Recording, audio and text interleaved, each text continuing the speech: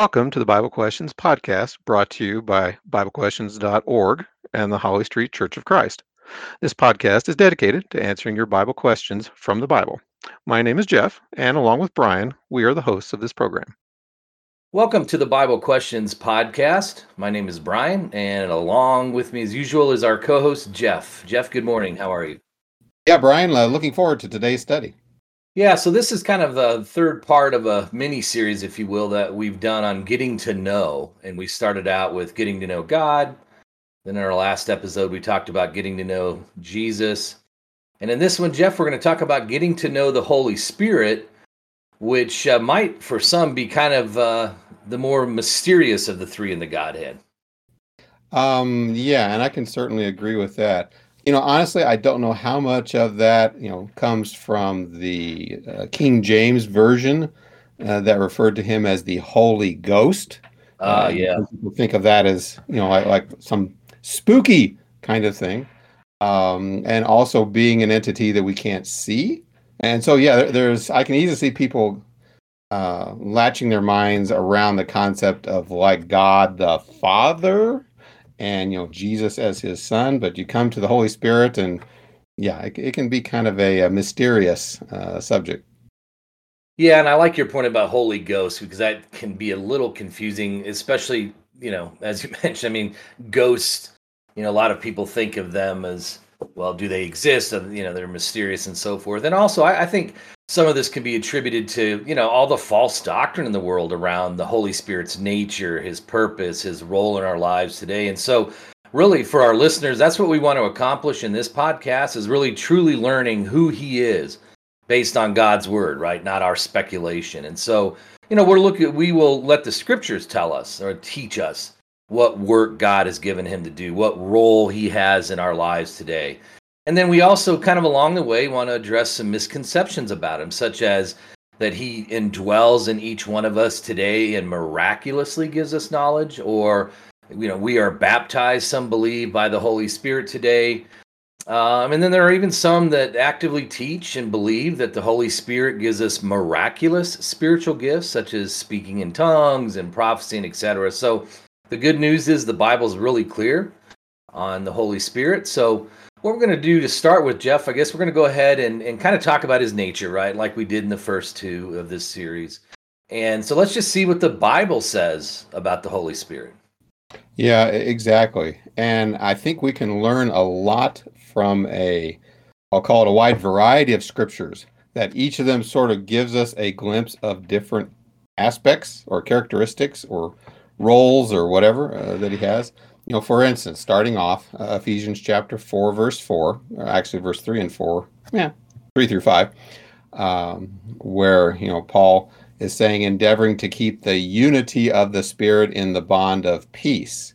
There is one body and one Spirit, just as you were called in one hope of your calling, one Lord, one faith, one baptism, one God and Father of all, who is above all and through all and in you all. And so in this first verse, or first context, we see God the Father, we see the Lord, which probably most likely is Jesus, and we see one Spirit.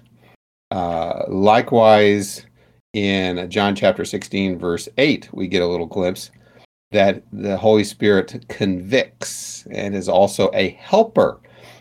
Starting with verse 7, nevertheless, I tell you the truth. This is Jesus speaking. It is to your advantage that I go away, for if I do not go away, the helper will not come to you. And of course, he's talking to his disciples on the night he was betrayed. But if I depart, I will send him to you, and when he has come, he will convict the world of sin and of righteousness and of judgment. And of course, we'll get a little bit later on, we'll see where that actually occurred in Acts 2.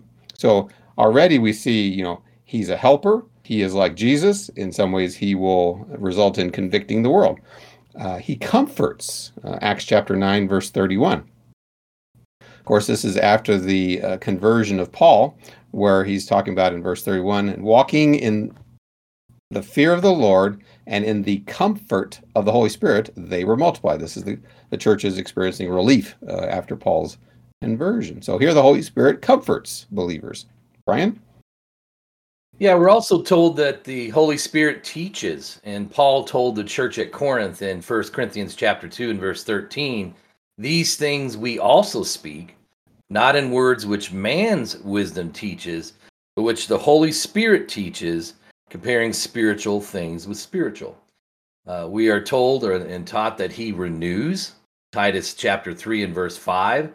And we'll begin in verse 4 here. It says, but when the kindness and the love of God, our Savior, toward man appeared, not by works of righteousness which we have done, but according to his mercy, he saved us through the washing of regeneration and renewing of the Holy Spirit. And then we read in Ephesians chapter 1, verses 13 and 14, how he seals.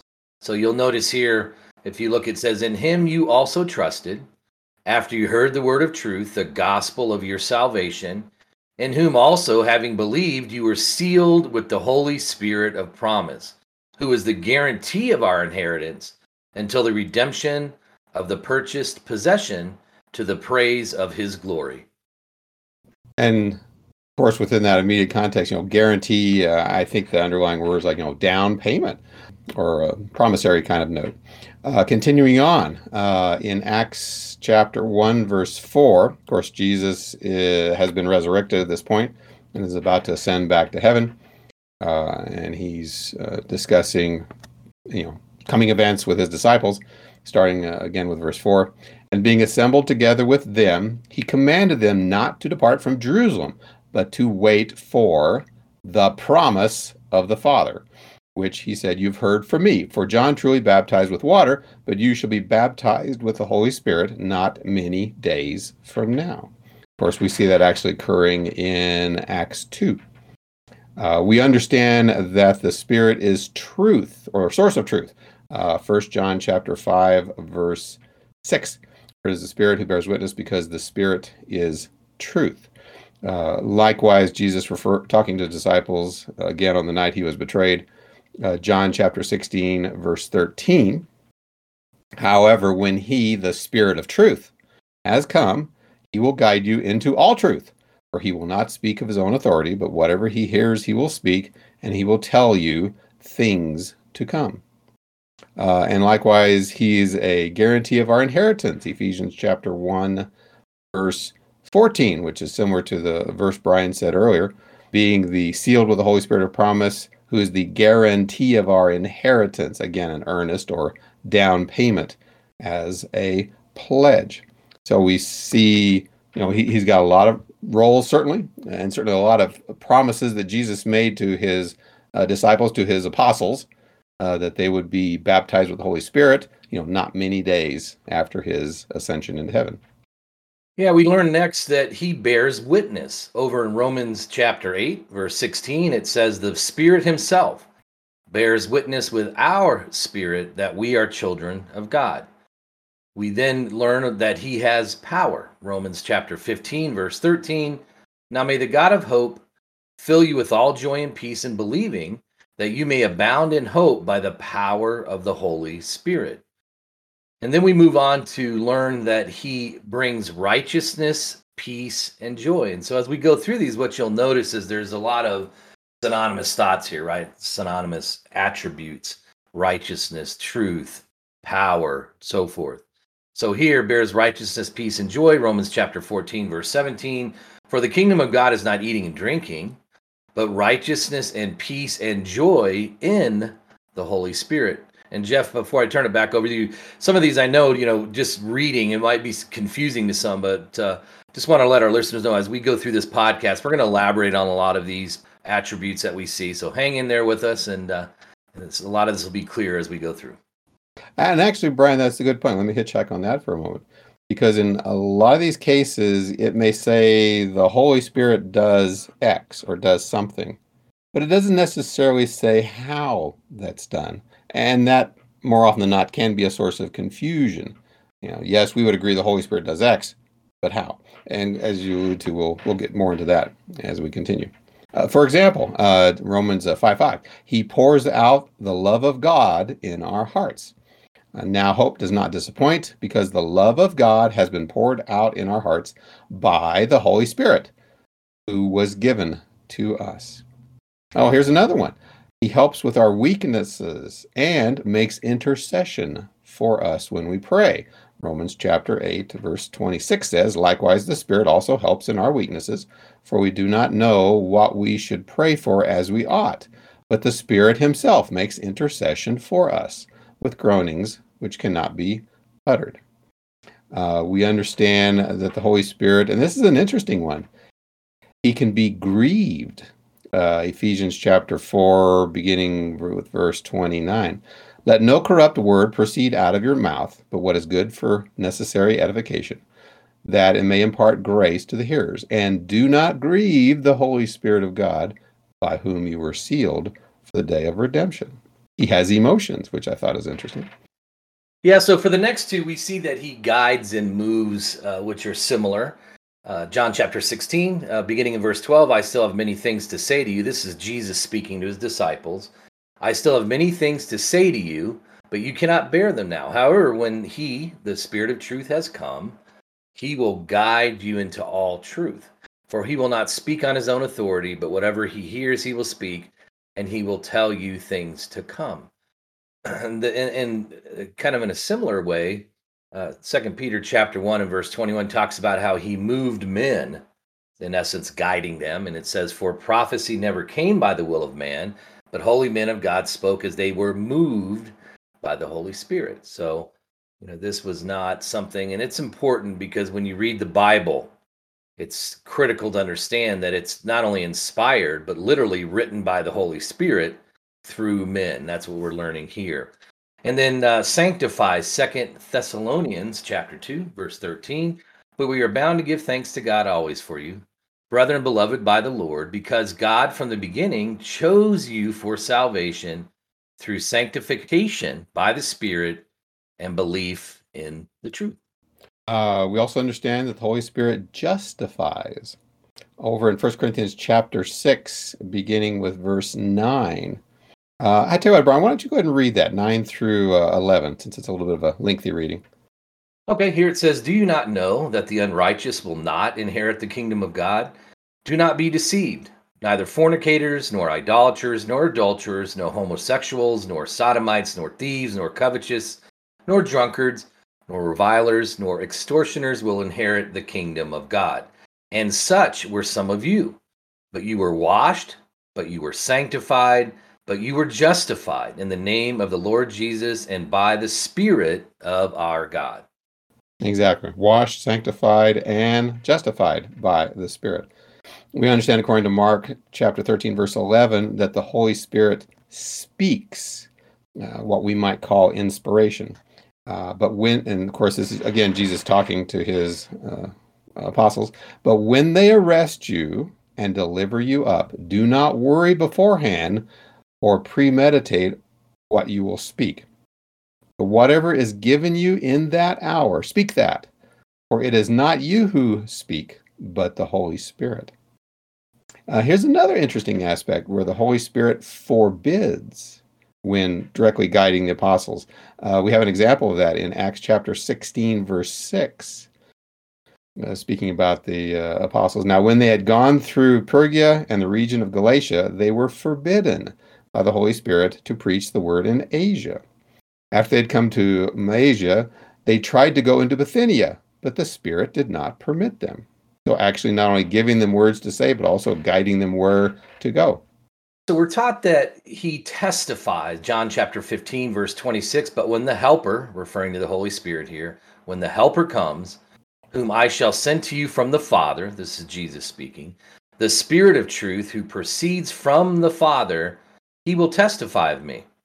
The Holy Spirit also leads. Romans chapter 8, verse 14 says, "For as many as are led by the Spirit of God, these are sons of God." And then we're told that he reveals.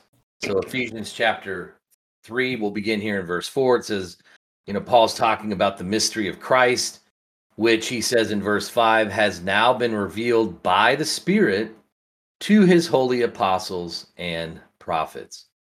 And then he unites. So Ephesians chapter 4 and verse 3, we are told that we should endeavor to keep the unity of the Spirit in the bond of peace. And so really, Jeff, kind of gives us an idea of how unique the Holy Spirit is. We were talking about the Godhead, the Father, the Son, and the Holy Spirit.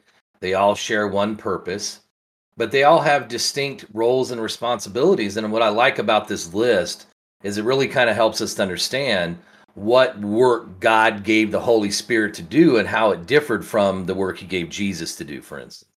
Yeah, exactly. Good point. And so that kind of wraps up our first section with, rapid fire list of verses and the different, roles and things that the Holy Spirit is or does or is responsible for. Now, I think what we want to do, Brian, is sort of take a step back and ask ourselves the question, okay, given all those different verses, what kind of role or work did God give the Holy Spirit to do in the first century, which we'll talk about for a little bit? And then we want to follow that up a little bit later in our podcast with what kind of work or role does he have now? Because I know that's certainly a point of confusion. Brian, any closing thoughts on this first section before we transition to the next one? No, let's go ahead and dive right in. Okay, so again, the question is, what work did God give the Holy Spirit to do in the first century? Kind of looking at a composite of the verses we just went through. Well, first of all, the Holy Spirit's role, if you will, was to guide the apostles unto all truth. Now, that sounds a little bit unusual until you actually look into the situation where Jesus trying to deal with his disciples, trying to teach them, oftentimes they didn't get it, etc. So as Jesus was wrapping up his ministry, about to be betrayed, crucified, etc., he made certain promises to them. And we saw that in John chapter 16 with verse 12, where Jesus says, I still have many things to say to you, but you cannot bear them now. However, when he, the Spirit of truth, has come, he will guide you into all truth. And likewise, John 14:15-7, where it talks about the Holy Spirit was sent to guide his apostles by dwelling within them. So number one, to guide the apostles, to give them, inspiration unto truth, or in order to have truth. Part of that was also to bring to the apostles' remembrance what Jesus had taught them. John 14:25-26. Again, talking about the Helper, the Holy Spirit, will teach you all things, will bring to your remembrance all things that I said to you. Certainly give them verbal inspiration, if you will. Matthew chapter 10, verses 16-20, where Jesus talks about, I'm sending you out as sheep in the midst of wolves. He warns them that they will be delivered up to councils and scourged in synagogues, brought before governors and kings, and comforts them to some degree by saying, when they deliver you up, do not worry about how or what you should speak, for it will be given to you in that hour what you should speak. For it is not you who speak, but the Spirit of your Father who speaks in you. So here we have, not only the apostles being guided as to what truth is and being reminded of the truth that Jesus taught, but now the things that they start saying, again, are guided by the Spirit. Also, in terms of guidance, the Holy Spirit guided them where to go and where not to go. And we kind of saw that in Acts chapter 16, verses 6 and 7. We also see in Acts 16, a little bit further on in the passage, 9-10, where a vision appeared to Paul in the night. A man of Macedonia stood and pleaded with him, saying, come over to Macedonia and help us. And of course, through that vision, the Holy Spirit, guided Paul, away from certain sections and to other sections over into Macedonia, or what we would call Greece. So in terms of, guiding them into different places, in terms of giving them words to speak, and on top of that, giving them power, miraculous power, to demonstrate that indeed what they were preaching came as a truth from God. Acts chapter 1, verse 8 talks about, when you shall receive power when the Holy Spirit has come upon you, and you shall be witnesses to me in Jerusalem and in all Judea and Samaria and to the end of the earth. Acts chapter 2, verses 4, where given on the day of Pentecost with certain miraculous manifestations, loud, mighty, rushing wind. They were all filled with the Holy Spirit, of course, referring to the apostles. They were all filled with Holy Spirit and began to speak with other tongues, foreign languages, as the Spirit gave them utterance. A little bit later on, Acts 3, a lame man was healed. Acts 5, verse 12, through the hands of the apostles, many signs and wonders were done among the people. So we have the miraculous now confirming the credentials, if you will, of the apostles that are now speaking the truth, under the guidance of the Holy Spirit. Now it goes beyond just them talking to their audiences in terms of giving humanity, the fully revealed word of truth. We see that to some degree in 2 Timothy chapter 3, verses 16 and 17, where it talks about all scripture is given by inspiration of God and is profitable for doctrine, for reproof, for correction, for instruction in righteousness, that the man of God may be complete, thoroughly equipped for every good work. So in some ways, we see that the apostles and the New Testament prophets were not only directly guided by the Holy Spirit to speak God's truth, but also to write it down. And we see that through the writing and the preservation of the Gospels, as well as the letters from Paul to various congregations in the Mediterranean area, letters from James and Jude and John, etc. And of course, this becomes very important to us because it gives us God's guidance, his expectation, the ability to test what's true from what's false, 1 John 4:1, the ability to turn around and convict and convert others, and give ourselves a pathway for eternal life. But there's one other interesting aspect of the role of the Holy Spirit, within the first century. And that is, not only were the apostles, Jesus' direct disciples, given some of this miracle working power, but we also see that the apostles were able to pass on this power by the laying on of hands, quote unquote, laying on their hands, that they could give some spiritual gifts, miraculous gifts, to others to work the Lord's purposes. We see that beginning with Acts 6 and 6, when several people were chosen to help out with the daily benevolence, if you will, of some of the poor believing widows there in the congregation. And that once these group of men were chosen, they were set before the apostles. And when they had prayed, they laid hands on them. And if you skip down a couple verses to Acts 6:8, one of them, being Stephen, full of faith and power, did many wonders and signs among the people. This is the first time in the book of Acts where someone other than the apostles did miraculous things. Of course, we see the connection back in verse 6 to having had the apostles' hands laid on them. We see that continuing on in Acts 8, verses 14 through 19. When the apostles who were at Jerusalem heard that Samaria now had received the word of God, they sent Peter and John to them. And when they had come down, prayed for them that they might receive the Holy Spirit. Of course, this is from a miraculous perspective. For as yet he had fallen upon none of them. They had only been baptized in the name of the Lord Jesus. Then, now watch it, this is verse 17. Then they laid hands on them, and they received the Holy Spirit. And one of the Christians in the audience, by the name of Simon, verse 18, and when Simon saw that through the laying on of the apostles' hands the Holy Spirit was given, he offered them money, saying, give me this power also, that anyone on whom I lay hands may receive the Holy Spirit. So he realized how the Spirit was miraculously given to others other than the apostles. We see something roughly somewhere in Mark 16, verses 15 through 18, where Jesus is commissioning his disciples, his apostles, go into all the world and preach the gospel to every creature. He who believes and is baptized shall be saved, but he who does not believe will be condemned. Now notice verse 17, and these signs will follow those who believe. In my name they will cast out demons, they will speak with new tongues, languages. They will take up serpents, and if they drink anything deadly, it will by no means hurt them. They will lay hands on the sick, and they will recover.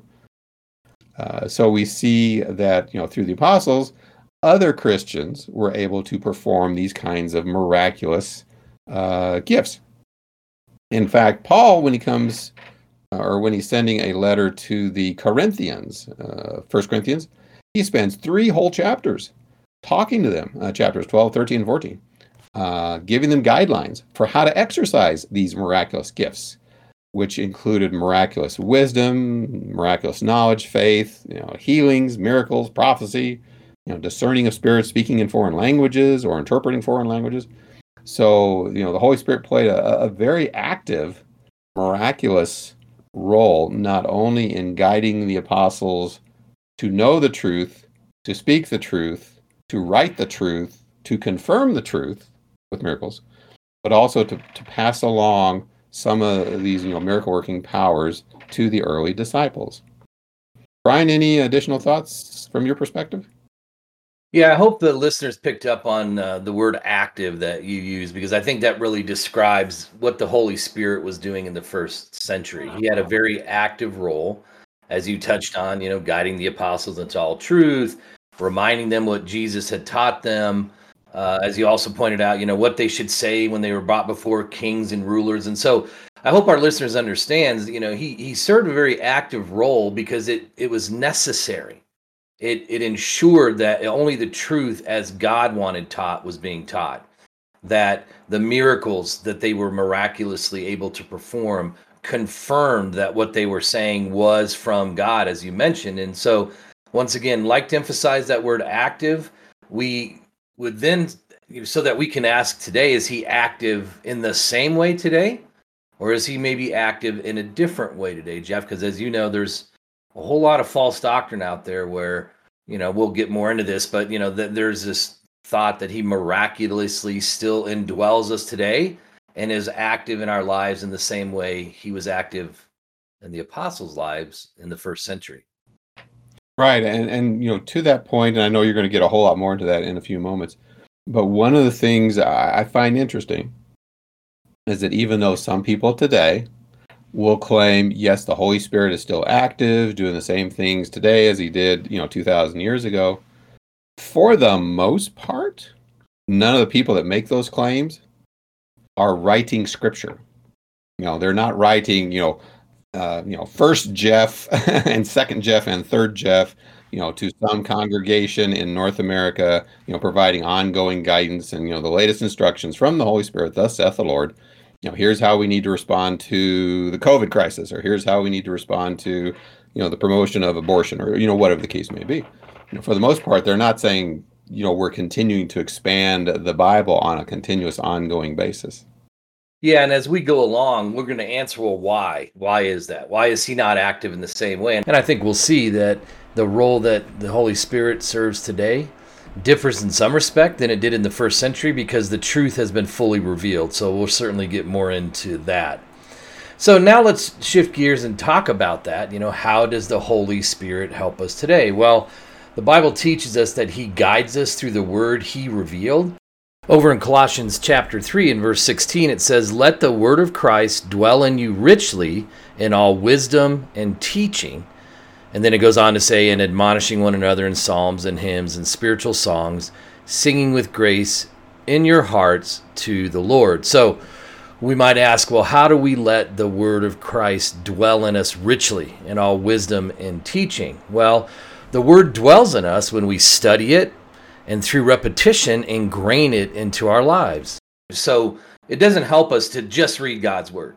We really need to meditate on it. We need to understand it. We need to apply it.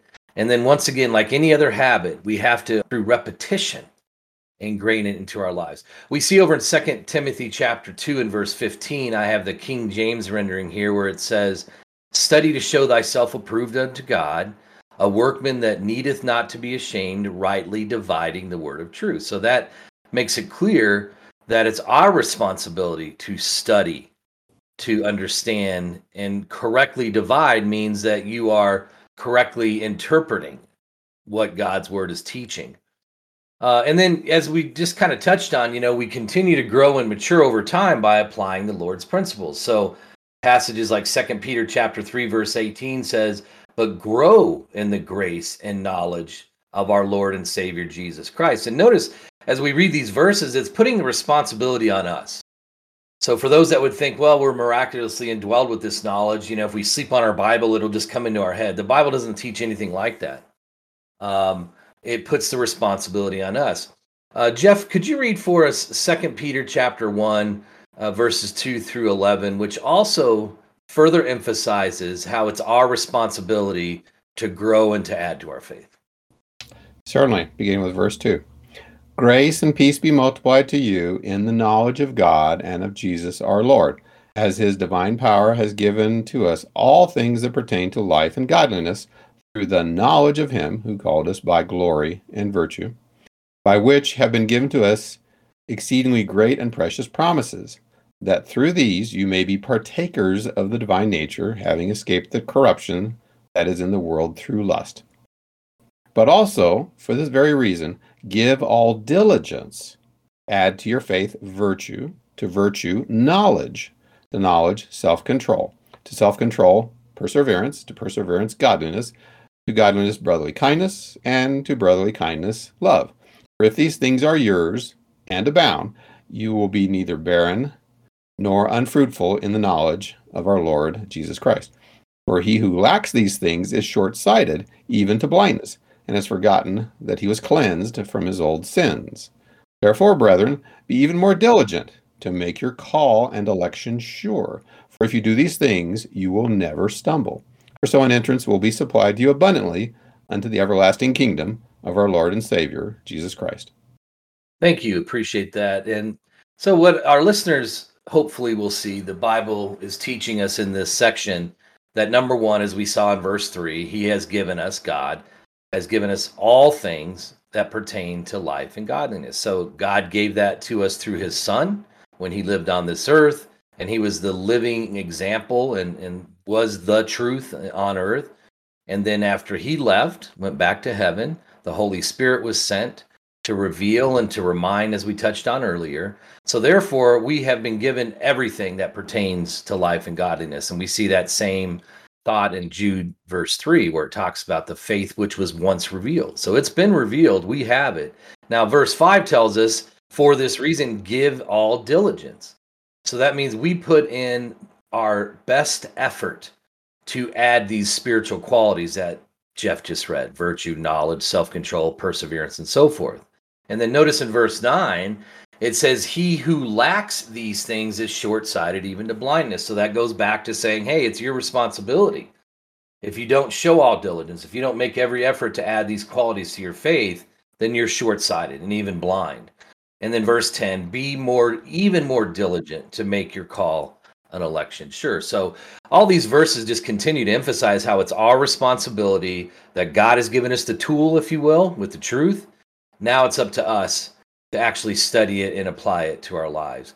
And, you know, we had a series on adding to your faith that covered this very section of scripture by evangelist Alan Hitchin. He went through this in detail, and you can listen to that if you haven't already in podcast episodes 40 through 48. So I encourage you to do that, where we really dig into each of these spiritual qualities and see what the Bible tells us that they are.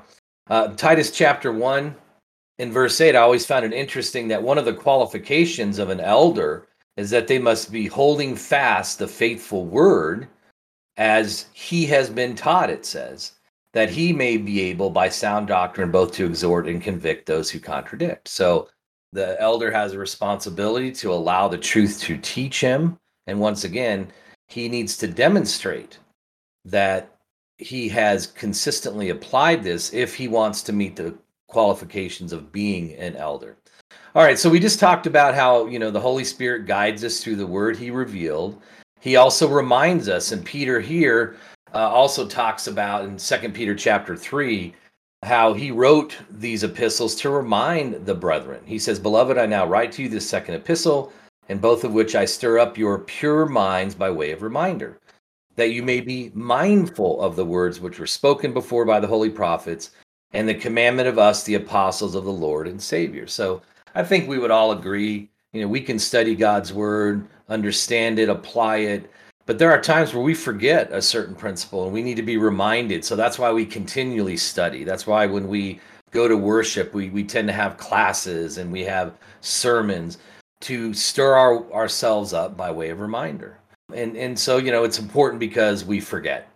Also, you know, the Bible teaches us that the Holy Spirit helps us today by convicting us of sin. And this was one of the attributes that we talked about earlier. So John chapter 16, verse 8, Jesus says, and when he, the Holy Spirit he's talking about here, has come, he will convict the world of sin and of righteousness and of judgment. Well, how will he do that?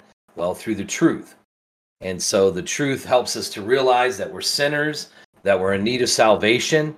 In fact, Hebrews chapter 4, verse 12 tells us this. It says, for the word of God is living and powerful and sharper than any two-edged sword, piercing even to the division of soul and spirit, and of joints and marrow, and is a discerner of the thoughts and intents of the heart. So that says that it's pretty powerful, right? If it's able to do all of that. So the Holy Spirit convicts us through the truth.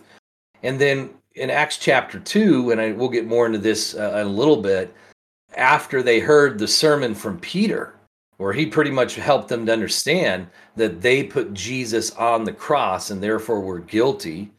And, in passages like Romans chapter 3, it talks about all of us have sinned and fallen short of the glory of God, Romans 3:23. So after they were convicted based on this truth that the Holy Spirit revealed through Peter, we're told in verse 37 of Acts chapter 2, now when they heard this, they were cut to the heart. That means they were convicted and said to Peter and the rest of the apostles, men and brethren, what shall we do? And if you're familiar with this section of scripture, you'll know that in verse 38, Peter tells them, repent and let every one of you be baptized for the remission of sins. And so it gives us a good idea, once again, of how the Holy Spirit today, through the Word, actively works in each one of our lives. Jeff, I'll turn it over to you. Yeah, Brian, you make a lot of good points there. Let me kind of highlight for a moment. A lot of scriptures, written during the first century when the apostles were being directly guided by the Holy Spirit, to write these things down. They're sending the message out, and part of that message says, hey, you Christians, you need to study. You need to be taught. You need to give diligence. You need to be mindful of what you're reading. You need to grow in that kind of knowledge, etc. Now, consider that this was at the same time that the apostles are being directly guided by the Holy Spirit. In fact, remember Jesus' promise, to the apostles that we read earlier in Matthew chapter 10, where he said, hey, don't give any thought to what you're going to say. Don't worry about what you should speak, because it'll be given to you. The Holy Spirit's going to guide you into exactly what you need to know, what you need to say, etc. Which is in very stark contrast to these apostles now turning around and say, hey, you guys need to read, you need to study, you need to, remember what we've already taught you. Explicitly to say that, hey, the Holy Spirit is not going to give you the same ongoing, direct, miraculous knowledge that you're going to have to actually, read and learn and study it. So that there's a big distinction there between what was going on in the first century versus, what's going on today. Brian, any other thoughts before we transition to the next topic? I appreciate all those good points. And I think one of the key points for our listeners is that because the truth has been fully revealed and it's available to us, so it doesn't need to change. It's been fully revealed. We have everything we need. You'd have to ask yourself, well, then what point would miracles or any miraculous revelation serve today? It really wouldn't serve any purpose because it's already been revealed. So anyhow, hopefully that's coming across, right? Right. Well, and not only revealed, but also already confirmed. Right. In terms of the miracles recorded in the first century, recorded in the scriptures for our benefit. So that kind of takes us to the next section, which is a very popular topic, and I might also say a popular misconception regarding the baptism of the Holy Spirit. A lot of people today will say, hey, the New Testament talks about being baptized, and that baptism is a baptism by the Holy Spirit or in the Holy Spirit that gives you miracle working ability. Now, certainly the New Testament does talk about a baptism, but as we'll see in a few moments, it is not the baptism of the Holy Spirit. So starting off, the reason why I say that is, first of all, when we go into the New Testament, there are only 2 recorded examples, and a third inference, I might add, of this baptism of the Holy Spirit. And these were for unique purposes, as we'll see. First of all, Jesus promised this baptism, to his apostles, as we saw earlier in Acts chapter 1, verses 4 and 5, where he commanded them not to depart from Jerusalem, wait for the promise of the Father. Again, this is the Helper, the Holy Spirit, etc. And then he goes on to say in verse 5, for John truly baptized with water, but you shall be baptized with the Holy Spirit not many days from now. So it's a particular audience and a particular time frame. And we see that fulfilled in Acts chapter 2, verses 1 through 4, where it says, when the day of Pentecost had fully come, they were all with one accord in one place. And suddenly there came a sound from heaven, as of a mighty, rushing mighty wind, and it filled the whole house where they were sitting. Then there appeared to them divided tongues as of fire, and one sat upon each of them. And they were all filled with Holy Spirit and began to speak with other tongues as the Spirit gave them utterance. So we certainly see the promise of the baptism of the Holy Spirit from Jesus to his apostles given and actually executed, in Acts 2. So that's one example. The second example, fast forward about 5 to 7 to 8 years to Acts chapter 10, beginning with verse 44 through 45, where the context is, Cornelius, a Gentile, has been miraculously instructed to summon Peter. Peter's been miraculously instructed to go to Cornelius, Cornelius being a Gentile, and to say certain words to Cornelius. So this is like a big deal. This is, Peter, in some ways representing, a Jew from a Jewish perspective, if you will, now preaching the gospel to a Gentile audience. This is a very significant thing. So in Acts chapter 10, starting with verse 44, while Peter was still speaking these words, now these are the words that they had to understand and obey, while he was still speaking, the Holy Spirit fell upon all those who heard the word. And those of the circumcision, the Jews who were with Peter, who believed, were astonished, as many as came with Peter, because the gift of the Holy Spirit had been poured out on the Gentiles also. Now, you ask yourself, if you're not that familiar with the context, why was that so significant? Well, if you roll forward over to Acts chapter 11, verses 15 through 18, Peter's kind of replaying the story, back to the other, Jewish Christians I believe it's in Jerusalem. And Peter says, and as I began to speak, he hadn't even finished his sermon yet. As I began to speak, the Holy Spirit fell on them as upon us at the beginning, as in Acts 2. Then I remembered the word of the Lord, how he said, John indeed baptized with water, but you shall be baptized with the Holy Spirit. If therefore God gave them the same gift as he gave us when we believed on the Lord Jesus Christ, who was I that I could withstand God? When they heard these things, they became silent, and they glorified God, saying, then God has also granted to the Gentiles repentance unto life. Even as we see, in Peter as part of his sermon back in Acts 10, verse 34, then Peter opened his mouth and said, of a truth I perceive that God shows no partiality, but in every nation, whoever fears him and works righteousness is accepted by him. In essence, the gospel now is for all, both Jew and Gentile. There is no distinction of being a physical descendant of Abraham, Isaac, and Jacob as quote-unquote God's chosen people. That now the gospel is for all, both Jew and Gentile. So indeed, very significant. So this is the second example we have of the miraculous baptism of the Holy Spirit. Earlier, Brian, I did say there was an allusion, if you will, to a third.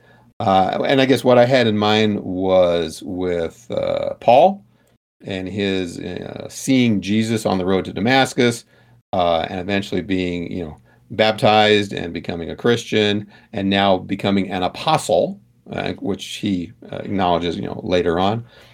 Again, an inference that he also, like the apostles on the day of Pentecost, were given this, miraculous ability, inspiration, baptism of the Holy Spirit as well. Key point being, only two explicitly recorded instances in the New Testament. In contrast to that, briefly, we see lots and lots of examples of baptism being immersion in water And we see that in Acts 2. We see that in Acts 8. We see it in the case of Paul. In fact, throughout the book of Acts, we see it over and over and over again. Just about, if I remember correctly, Brian, every conversion in the book of Acts included a reference to either explicitly water baptism or baptism in general, but not the baptism in the Holy Spirit. Brian, any thoughts? Yeah, that's correct. And it is water baptism that we have today. And so, as you touched on early on, we get questions to the website, and there are certainly a lot of people that believe that we are baptized with the Holy Spirit today. But as you pointed out in the passages that you read, that was for a very specific purpose, not only to confirm that these men were from God, but it also taught the Israelites that under this new covenant, the gospel would be for all, including the Gentiles, which frankly was probably a little shocking to them, right, Jeff, considering they didn't really like the Gentiles. They were proud of the fact that they were God's chosen people. But God said that covenant was fulfilled when Jesus died on the cross. And under this covenant, the gospel is open to all. And I do want to clarify one thing. Under the old law, you have this idea of proselytes. That would be anybody who was willing to do God's will would be accepted by him. So I don't want our listeners to think that only the Israelites were, because they were God's chosen people, could be saved, if you will. Anybody could adhere, and we're expected to adhere to God's principles. But the key is under the law of Christ, it was so important for them to understand that the Gentiles, just like them, the gospel was for them, and therefore that's the purpose of this baptism of the Holy Spirit, to really illustrate that. Right, and as you said, you're trying to overcome, a couple thousand years of, ritualistic distinction between, the children of God and the pagan Gentile nations, and that was a hard lesson for Jewish Christians to learn. And so not only do we see the baptism of the Holy Spirit being given to empower the apostles, but also to irrefutably convince the Jewish Christians, in the case of Cornelius and his household, that they too are entitled to the gospel message. Yeah, and it's such a wonderful promise, and it really shows that God is no respecter of persons, as we see in Romans chapter 2. He shows no partiality. The gospel is for all. So the last section here we'll talk about before we get into questions that we have had submitted to the website on this subject. And that is, it's important for us to understand that the Holy Spirit is united with the Father and the Son and is part of the Godhead, as we referenced earlier. So this goes all the way back to the beginning when God created the heavens and the earth. It says, Genesis chapter 1, then God said, let us make man in our image according to our likeness. And if you read through Genesis chapter 1, you'll see the Word, Jesus, is there. The Holy Spirit is there. And of course, God. And so, it's just part of the Godhead. The Holy Spirit's part of the Godhead. We also see in Matthew chapter 28 that when we are baptized, it tells us that we're baptized in the Godhead, if you will. So it says here, Matthew 28, verse 19, Jesus instructs the disciples to go therefore and make disciples of all the nations, baptizing them in the name of the Father and of the Son and of the Holy Spirit. So we see clearly that Jesus refers to all three parts of the Godhead. John chapter 15, verse 26, as we touched on earlier, the helper here in the New King James that I'm reading from, it says, when the helper comes, referring to the Holy Spirit, whom I shall send to you from the Father, the Spirit of truth who proceeds from the Father, he will testify of me. So once again, it makes it clear what purpose the Holy Spirit served. And so, like Jesus, he conveys truth from the Father. Jesus said in John chapter 16 and verse 13 that the Holy Spirit would not speak on his own authority, but whatever he hears, he will speak, and he will tell you the things to come. And Jesus said that of himself many times, if you remember our last episode, where he said, what I'm telling you is not from me, it's from the Father. And so that's the key point here. And then finally, we touched on Ephesians 4:3 earlier, where we should be united. That was what Jesus taught when he was here. It's what the apostles like Paul emphasized as they taught, that we are to endeavor to keep the unity of the Spirit in the bond of peace. Well, how do we do that? Well, we can only do it through the truth. because we're taught and in essence filled with the Holy Spirit through the truth. So not in a miraculous way, but by the truth being in our lives, in our heart. Well, if we all follow the same standard, we all allow it to dwell within us, once again through God's word, then we are united. But if we're teaching false doctrines like, hey, we're all baptized in the Holy Spirit, or hey, we can speak in tongues today, then we are not united. That very definition would tell us that we're divided. So anyhow, few thoughts there on the Holy Spirit being part of the Godhead, Jeff, and I'll turn it over to you before we start our questions here. Nope, don't really have anything else to add. So yeah, you want to roll us into the question segment of our podcast? Yeah, so we always like to end our podcast, if we can, with questions that have been submitted to our website. And this one comes from Buell. And Jeff, Buell says, I have a question about speaking in tongues in the book of Mark, where it says they were filled with the Holy Spirit and began to speak in tongues. He then asks, were they speaking in a known language, which they haven't learned, or was it an unknown language? And then he asks a second question, for Christians today, are we to speak in tongues as a sign to be filled with the Holy Spirit? How would you answer that?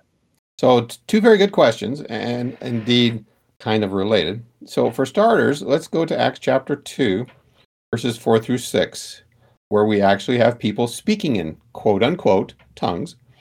And we read kind of part of this earlier. And of course, this is the apostles on the day of Pentecost, when they were all filled with the Holy Spirit and began to speak with other tongues as the Spirit gave them utterance. And then if you kind of skip down to roughly verse 6, when the sound occurred, the multitude came together. And this, of course, the Jews gathered on the day of Pentecost for the religious observance of Pentecost. When the multitude came together and were confused because everyone heard them speak in his own language.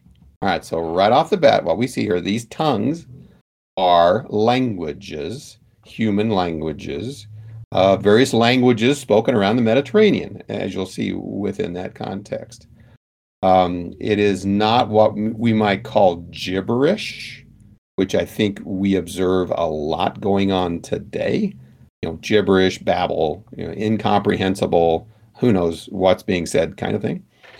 Now, I might mention, in all fairness, 1 Corinthians chapter 13, verse 1 does talk about Paul speaking with the tongues or languages of men and of angels. So evidently, angels have a spoken language of some type. But key point being, these are like foreign languages, right? Not some sort of incomprehensible, as I said, gibberish that we encounter today that quite honestly is easy to fake. I mean, it's easy to fake, just mumbling gibberish or whatever, as opposed to the real gift of speaking in tongues, that of speaking in a foreign language that you didn't learn. Like for me, I learned a little bit of Spanish, but to speak it suddenly fluently, or French, or Swahili, or Mandarin, or etc., would be the equivalent. The second question was, are Christians today, are we to speak in tongues as a sign of being filled with the Holy Spirit? And that too is taught today by groups like Pentecostals and Charismatics, etc. That part of becoming a Christian, being baptized in the Spirit, is this sudden miraculous manifestation of speaking in tongues. Now, we certainly see that aspect of being filled with the Spirit and being given divine inspiration or power. We certainly see that in the first century, again with the apostles, Acts 4 verse 8 as an example, to include Paul, Acts 9:17 and 13:9 of being quote unquote filled. But this concept of quote unquote being filled with the Spirit is not always miraculous. For example, in Ephesians chapter 5, verses 18 through 20, Paul, through the Spirit, admonishes the Ephesians, and do not be drunk with wine, in which is dissipation, but be filled with the Spirit, there's our phrase, speaking to one another in psalms and hymns and spiritual songs, singing and making melody in your heart to the Lord, giving thanks always for all things to God the Father in the name of our Lord Jesus Christ. So this is within the context. This is not a miraculous thing. This is when we sing psalms and hymns and spiritual songs, one to another. We should be filled with the Spirit, guided by the Spirit, or doing things according to what the Spirit has instructed, through the Word, etc. Certainly, we see speaking in tongues was one of the gifts of the Spirit in the first century. We see that easily, 1 Corinthians chapter 12. But even in that context, Brian, our listeners may notice down in verse 30 of 1 Corinthians 12, not everyone spoke in tongues. Do all have gifts of healings? Do all speak with tongues? Do all interpret? And of course, it's a rhetorical question Paul is giving them. And the answer is no. Now, even in the first century, everyone speaking with tongues was not the norm. And even more to the point than verses now, in the middle of Paul's instruction, 1 Corinthians 12, 13, 14, he pauses in all these guidelines to talk about love being better than all these miraculous gifts. And he says this very curious thing, beginning with verse 8. Love never fails, but where there are prophecies, they will fail. Where there are tongues, they will cease. Where there's knowledge, it'll vanish away. Miraculous knowledge, again, within the context. It'll vanish away. For we know in part and we prophesy in part. But when that which is perfect has come, then that which is in part will be done away. When I was a child, I spoke as a child. I understood as a child. I thought as a child. But when I became a man, I put away childish things. So we see here an explicit promise or prophecy, Brian, that these kinds of miraculous manifestations, whether it's miraculous telling of God's will, prophecy, or foretelling the future, another definition of prophecy, or tongue speaking, miraculous knowledge, there will come a time when those things stop, cease, vanish, when that which is perfect is come. And of course, there's a lot of speculation what that means. But if you look within the immediate context of, 1 Corinthians 12 through 14, that this in part is miraculous revelation. So that which is perfect must be the opposite, the completion of the revelation. That this in part will continue until that which is perfect is come. And of course, this ongoing revelation, so is that which is perfect something way out in the distant future, and we're going to be constantly given revelation and constantly adding to the Bible? Well, we certainly haven't seen that. When that which is perfect, not when he who is perfect. And finally, the other thing, even when that which is perfect comes, faith and hope and love will continue after that which is perfect has come.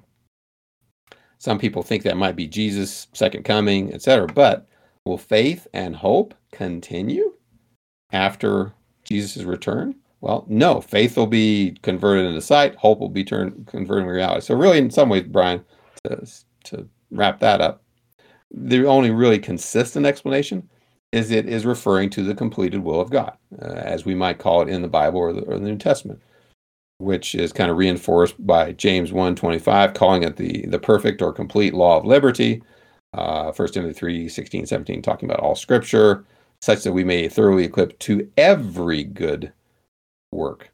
And what I might add before we wrap this up, Brian, we did some podcasts, I think they're numbers 67 and 68, dealing with modern day miracles, modern day tongue speaking, etc., that I would encourage our listeners to go back to and listen to if they haven't already, to learn more about this subject of modern day tongue speaking and more generally working miracles in general.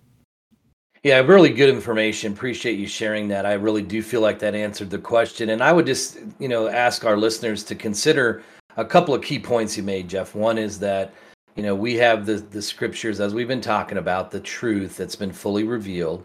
So therefore, miracles would serve no purpose as far as confirming the truth because it's already been revealed. Now it's by faith that we follow the new covenant. The second thing is, if you have somebody claiming to do miracles or perform miracles today, you would have to ask yourself, well, what is their purpose? Why are they claiming to do miracles? Well, most likely it's because they want you to listen to them instead of God's word. So that should be a huge red flag.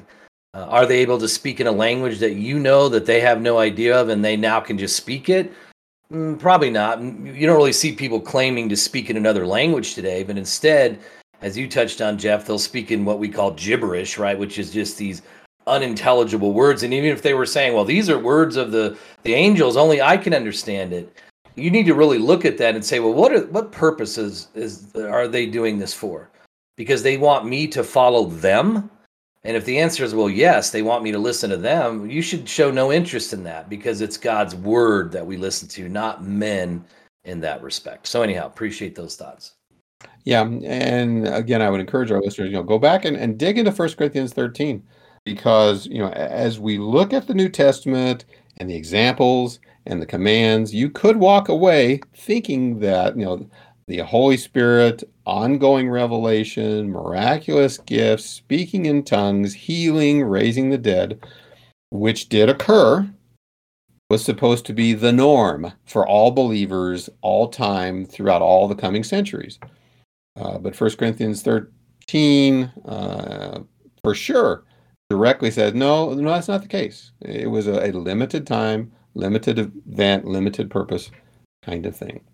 So, Brian, that kind of leads us to the next question from Rodney, who asks, is God the Father omniscient, God the Son omnipotent, and God the Spirit omnipresent? Do these three terms relate to knowledge, understanding, and wisdom, respectively, when applied to the Christian life? So I think the question is kind of related to, given the three people or persons in the Godhead, does each of them possess some separate aspect of deity that maybe combined together constitutes deity? At least that's kind of what I infer from it. Yeah, and I guess the short answer to that would be no. And does it relate to knowledge, understanding, wisdom? No. But let's say why. Why am I answering no?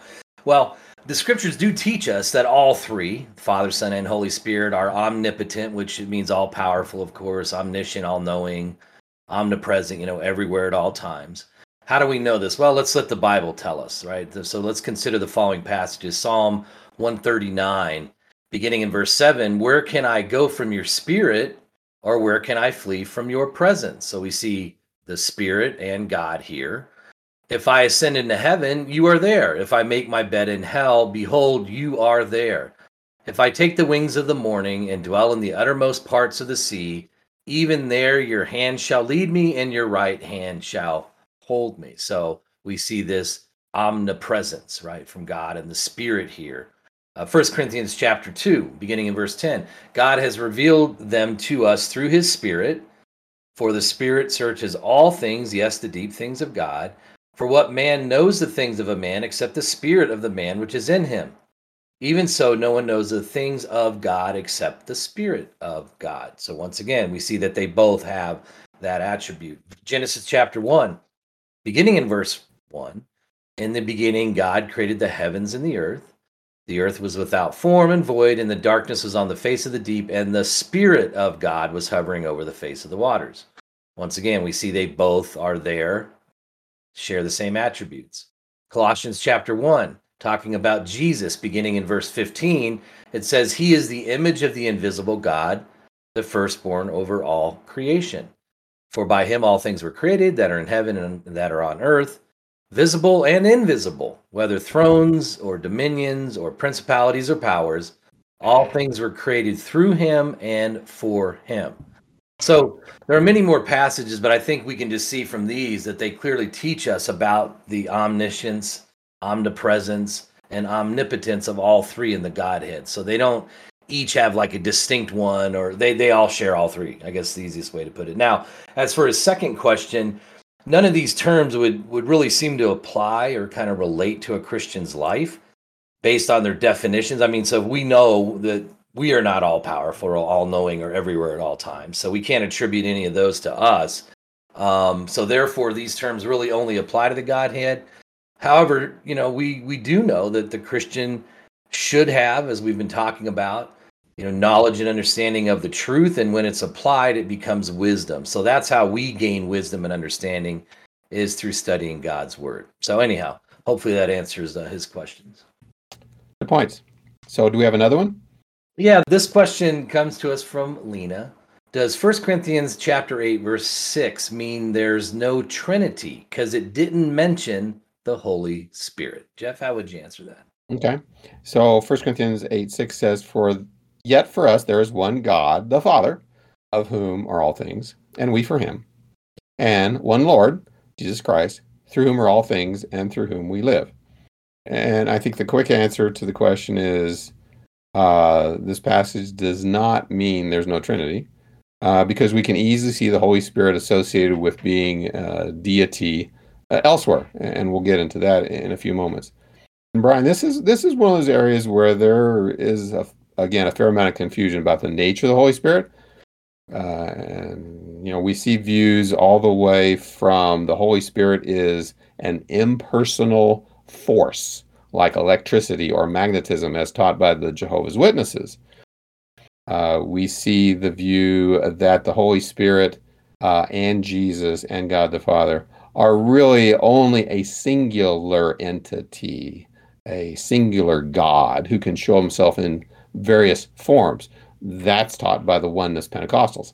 And as we said at the very beginning, with the King James use of the term Holy Ghost, some people think, well, this is like something sort of mysterious and spooky. Again, various incorrect views of the nature of the Holy Spirit.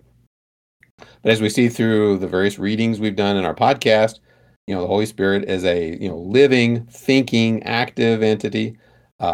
He can communicate. He can be grieved, as we've seen from the various verses. He is indeed separate from the Father and Jesus, not according to the oneness view. We can see that at John's baptism in Matthew chapter 3, verses 16 and 17, where all three separately are playing an independent part at Jesus' baptism. You have Jesus in the water, you have this voice from heaven, and you have this Spirit of God descending like a dove and coming upon Jesus, all three separate. And yet at the same time, they're also all three referred to as being deity, to include Acts chapter 5, verses 3 and 4, where, first of all, Peter rightly accuses Ananias of lying to the Holy Spirit. And then in the next verse, talking about accuse him of not lying to men, but to God. And as you mentioned, Matthew 28, verses 19, the Father, the Son, and the Holy Spirit are all kind of three united together in the baptism of believers to have the forgiveness of sin. So yes, indeed, Holy Spirit, an equal part of the Godhead, an equal and separate part of the Godhead. Brian, any comments before we go on to the next question? Yeah, I think this also illustrates why you don't want to just, and I'm not saying Lena did this, but for anybody, just look at one passage and say, well, does this prove anything? Well, it's possible it could prove something, but more often than not, you want to look at these other passages, as you just pointed out, to see what the truth really is on any subject for that matter. So, good point. Yeah, harmonizing all that the Bible says on a subject. Okay, Brian, looks like you get the last question from Mary, and she says, the Holy Spirit brought to me that I am a sage. I would like to know more about being a sage. Thank you for any information that you can share with me. Yeah, so Mary, mentions that the Holy Spirit brought to her that she's a sage. And of course, we have many claims today. And frankly, I think there are quite a few people that believe that the Holy Spirit endows something on them. Now, in this case, she talks about being a sage. And, this term sage is not a biblical term. You won't find in the Bible, but it's really a man-made term that would describe someone who is revered for his or her profound wisdom. So I think it's important for Mary and for all of us to understand that the Holy Spirit does not speak to us directly today, but only through the Word of God, as we pointed out through this podcast. And so, as we touched on in this episode, the Word was brought to us by Jesus. It was further revealed to his disciples by the Holy Spirit. He revealed it to the men that wrote what we have today as the New Testament. And we see this truth based on Hebrews chapter 1, verses 1 and 2, where it says, God, who at various times and in various ways spoke in time past to the fathers by the prophets, has in these last days spoken to us by his Son, So you can stop there and say, okay, well, if he's only speaking to us by his Son, and of course, as we talked about the Holy Spirit, then he's not talking to us through men any longer. Says, whom he has, speaking of Jesus, appointed heir of all things, through whom also he made the world. So Jesus was the living word, as we see in John chapter 1, verse 1 and in verse 14. And he told his disciples that after he left the earth, as we studied earlier, he would send the Holy Spirit to reveal the complete truth to them. And so that's how God communicates with man. It was through his Son and, of course, through the Holy Spirit. In John 16:13, as we also touched on, when the Spirit of truth has come, he will guide you into all truth. So the Holy Spirit did come, as you touched on, Jeff, in Acts chapter 2, and revealed the complete truth to these men. And they wrote, as we also read earlier, what we have in the Bible today, because they were moved, as you might remember we saw, by the Holy Spirit. So as a result, the Holy Spirit guides us through his revealed word. You touched on 2 Timothy 3:16 and 17, Jeff, where it talks about all scripture is given by inspiration of God. So there is really no need now for the Holy Spirit to reveal to somebody like Mary that they are, quote unquote, a sage. First off, the truth comes from God's word. So none of us should be revered or respected or in that way for our knowledge. I mean, I guess you could say respected, Jeff, but I mean, not revered as in the, hey, look at this great person. Boy, that Jeff, he's so knowledgeable. It's like, no. It's God's word, and it's revealed to us. We apply it, but the Holy Spirit is not going to make us somebody special today in that way. So anyhow, those are my thoughts on that. Well, and it's interesting also from the perspective of, here, and I don't mean to pick on Mary, but as an example, here's a person who, through some means or mechanisms, and she didn't really say, believes that the Holy Spirit has directly communicated to her. And I know a lot of people today, will claim that as well. Direct communication, God laid it on my heart. God wants me to X, Y, or Z.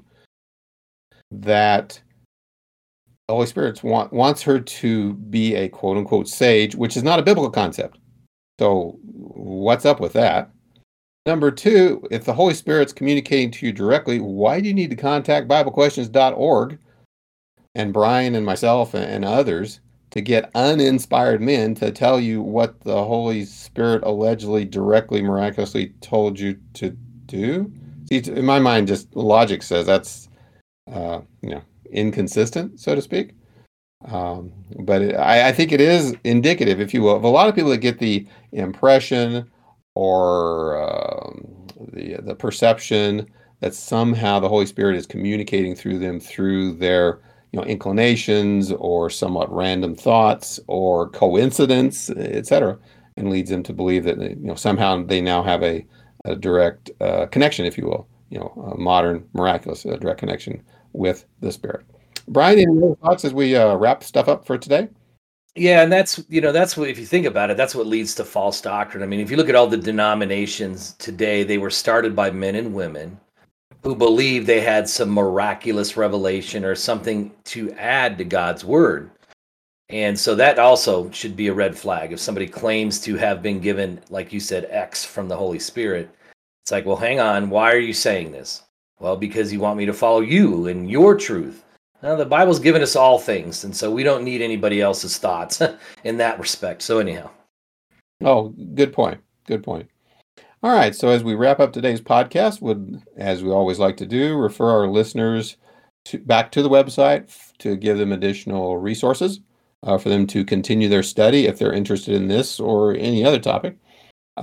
In today's case, with the Holy Spirit and getting to know the Holy Spirit better, at our website under the topics menu item, you can find individual articles related to H for Holy Spirit, or under topics M for miracles, N for nature of God, and T for tongues.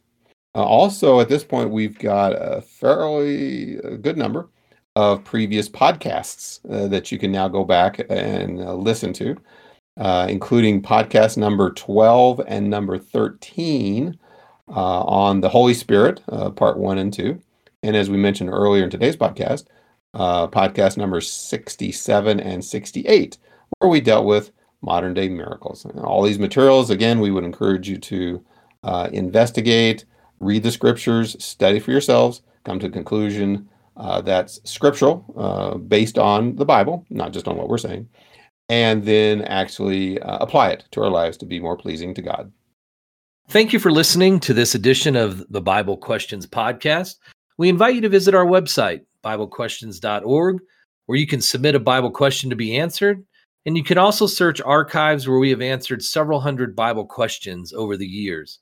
Our website also has a host of free Bible study material, free correspondence courses, as well as sermons and a host of other material. Please stop by and check it out.